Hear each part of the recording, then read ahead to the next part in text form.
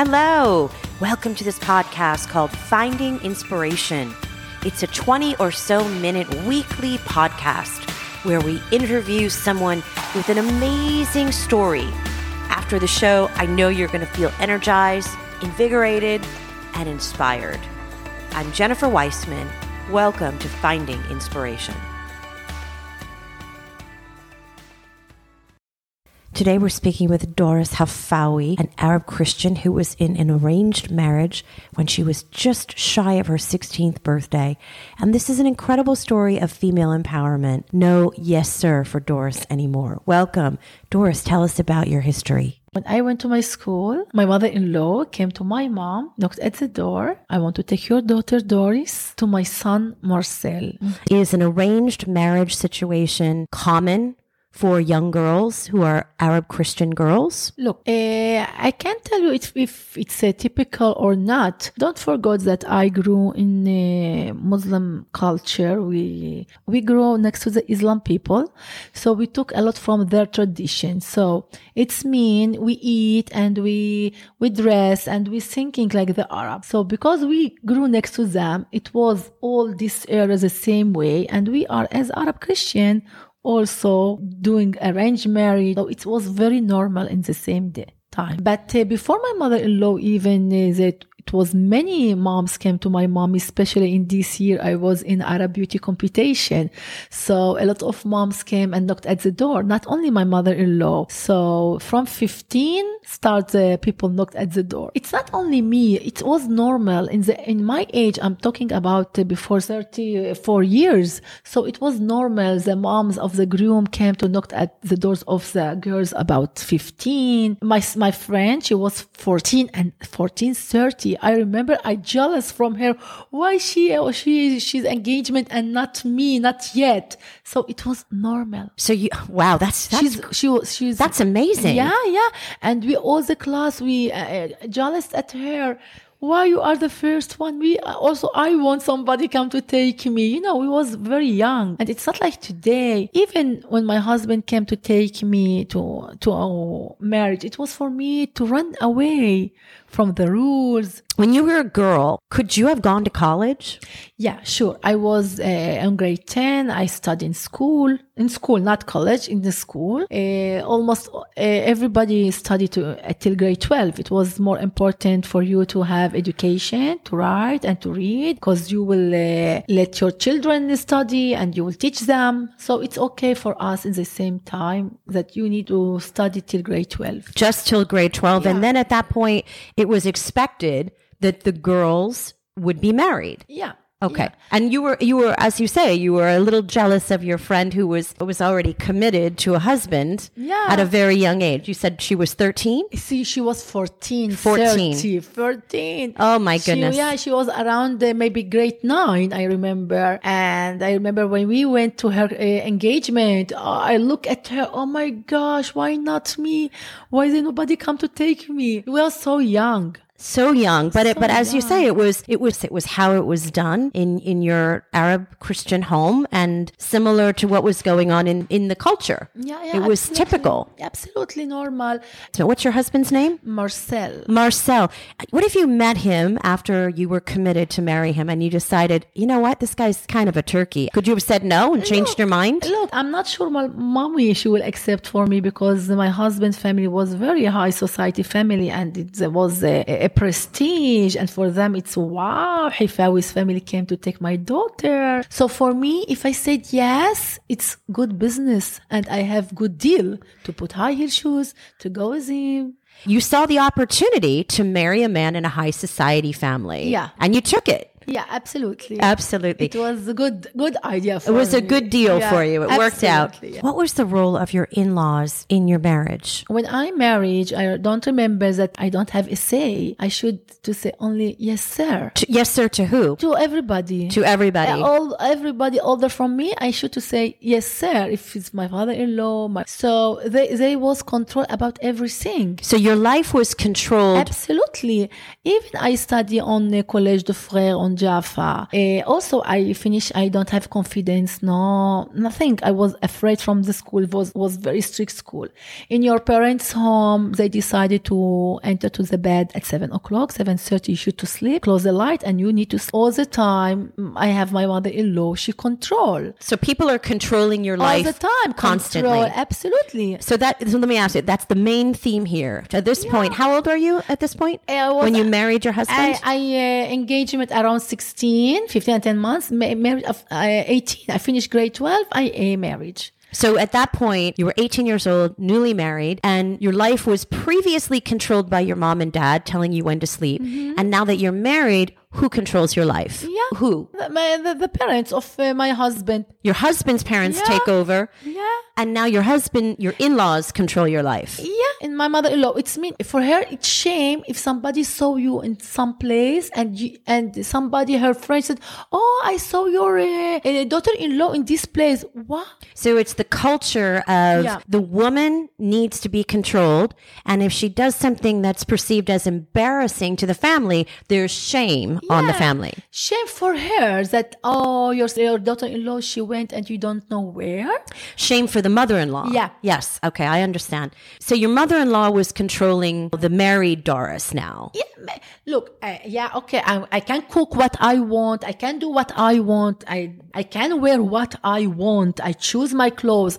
But for example, I married on May. After a few months, I remember it was New Year. And they decided that we need to celebrate a New Year in this restaurant. I told her, I don't want here. I want there. She said, Doris, we decided you should to come with your dress. And now I'm 15 and 18, still young. I said, okay, yes, sir. Following the orders, following the direction, you continued being controlled by either. What role did your husband have in controlling your relationship? My husband, it was normal for us, for all the sister-in-law, that you should to listen to your mother-in-law, to be at home, to be with your children, to teach them. The point for Doris, who's married, 18 years old, was to be a homemaker, have children, keep the house. Mm-hmm. Was the option of working possible for you? Not really. Who can clean? Because they believe that never your home will be cleaning like you'll be at home. So you should to be at home. And he said, okay, yes, sir, I will be at home. So you continued to follow directions?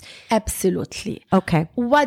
Even I want to say something, I can't. I'm the smaller one. I can't talk. We are Arab. And the Arab, what's happening with them, the man, when your son marriage, you should to bring everything to your son. It's the home, the apartment, everything. Like a dowry. Not dowry. You buy for your son more than your daughter. When your daughter, she will marry, you will bring her dowry and enough.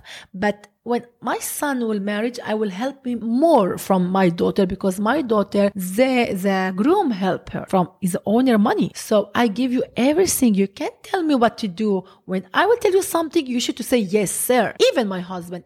So your husband had that same philosophy that you were the wife. He was most important. And then there was Doris. Mm-hmm. And you couldn't say no. And even I will tell him, no, I don't want this place. I want here. Say, Doris, shut up now. He can't. There's no possibility for him to stand up and say, hey, we're equal. No. You know why? Why? Because they bring everything to their son. I give you a home. I give you everything. I send you to the honeymoon. I do everything for your home.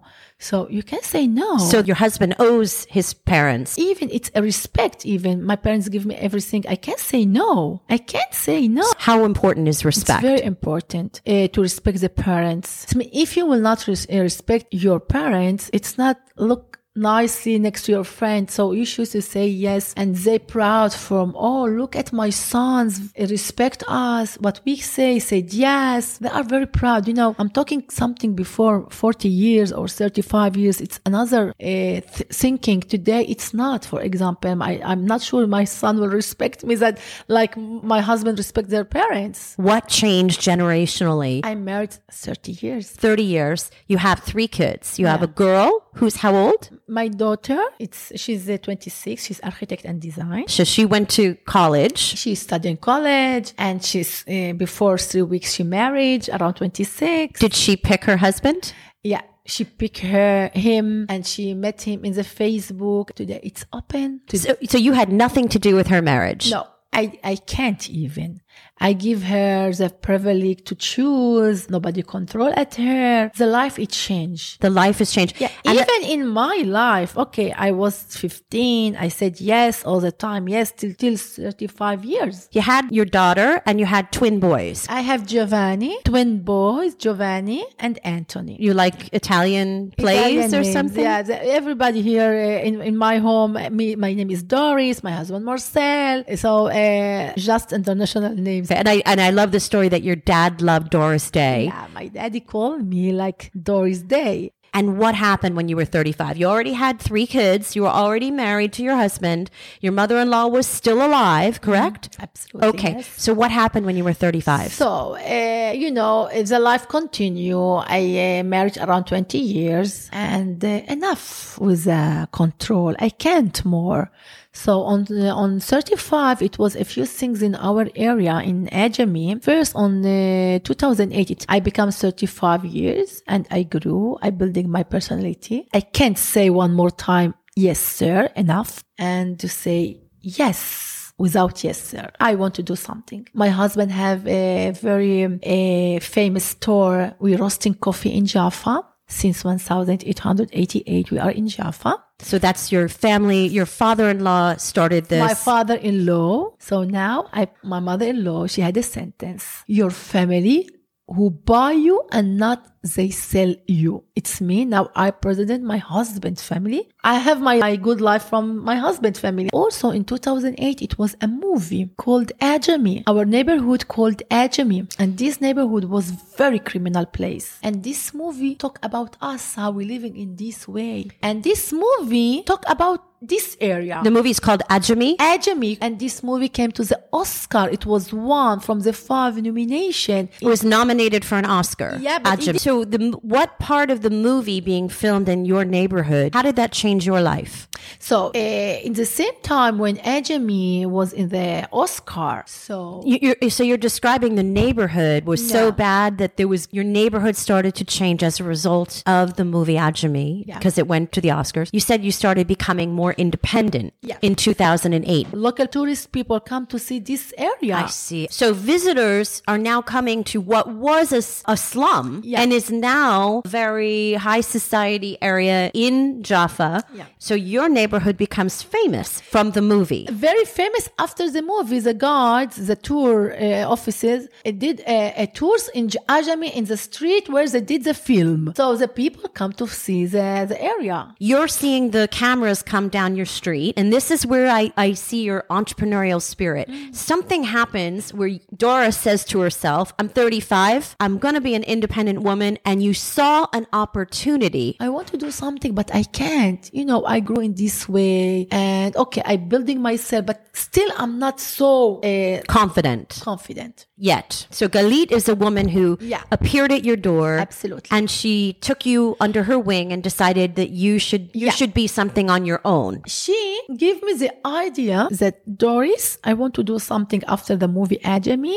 The people come to this area and I want to open homes in Jaffa. The people entered your home. I said, Galit, but I'm shy. She told me, I'm not sure. I believe her that I didn't so. And so, wait, I just want to pause a second. She was saying there's an opportunity to send people, tourists, through Ajami. And if you open your home, you can make money and share your story. Absolutely. So I said, okay, Galit, I will do it, but I'm shy. She told me, I will help you. She bring me a tourism. I told her, are you crazy? In English? Bring in Hebrew. I want to speak in Hebrew. I said, Doris, you can do something.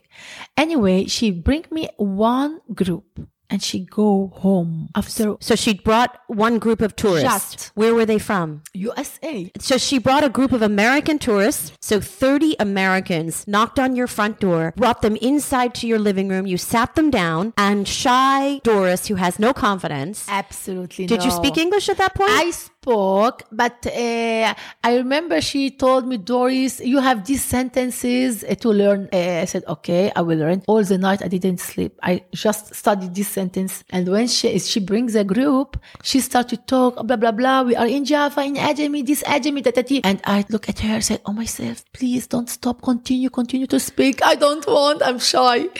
At the end, I remember I presented myself. My name is Doris, blah, blah, blah. 2 sentences. I said, okay, bye, dear. I finished. I was very shy. So you had 30 people staring at you from America, and they were wanting to see what? What is it that they thought was so interesting about Doris? Believe me, I don't know. You don't know? I told them, please forgive me. I'm the first time you are the first group, and I'm very, very shy. And they told me, Doris, you're amazing. I said, oh my gosh, only four sentences I spoke. They told me, Doris, you're amazing. You should to continue. And when Galici go home with her group, I said, my husband, what's happening in Jaffa? I told him, I want to invite them here. So we prepared coffee because it's our coffee store and baklawas. And I said to my husband, prepare the coffee. I will bring this group. I start to bring this group and this group. And who is the guide here? He said, I am the guide. I said, look, there are here coffee and baklava free. Do you want to come? I said, yes, I will come. I will bring this group. And they bring from here. I finished, believe. I saw another group. I said, okay, I finished with them. Go to another. My husband was crazy from me. I did 2,000 people, no money. You were walking around your neighborhood and you saw tour guides with groups of people, and you would bring them for free into your house, give them coffee and baklava. Free. And you did this for 2,000 people. Free money. No money. But I study I remember myself, what I need to do, say, what I need. It's okay here. Say, no, you need to fix this and this. I building myself, how I need to talk with confidence. You studied your language mistakes, and you asked the tourist what other information you needed to share. And my guest, I was good. I should to say something. Oh, yours lovely, but you need to fix this and this and this and this and this. At the end, I fixed myself 100%. And after the 2000, I said, okay, dears, now I should to take money. So you waited till you perfected your image. Absolutely. And your script. And then, so fast forward 2021, you are actually a famous person. You have news crews. You had Sarah Jessica Parker in your home. You had Secretary of Defense in the United States, Ashton Carter, come to your home. You've had the mayor of Germany this week. I mean, the list goes on and on. I know the local press is just enthralled with you. What does Doris look like in 2 or 3 years? How are you going to grow this franchise, this Doris Inc.? Hey, look, I love very much what I'm doing. I'm hosting people in my home. I talk about my area, about myself, who I am, empower women, etc. I hope I will host it one day, maybe Obama or Bill Clinton or something very, very famous. And I know that I will do it. I will do something more and more. I feel that I have power from I was young, but it wasn't explored because I grew in some culture. But today, soon I will be 50 years, and really I have more confidence today, and I know what I want. But one day I hope something very famous come to my home. I loved your story. Thank you. Thank you. Thank you for joining us this week on Finding Inspiration. Hey, I would appreciate it if you would click on that subscribe button and share this podcast with a friend. See you next week. I'm Jennifer Weissman.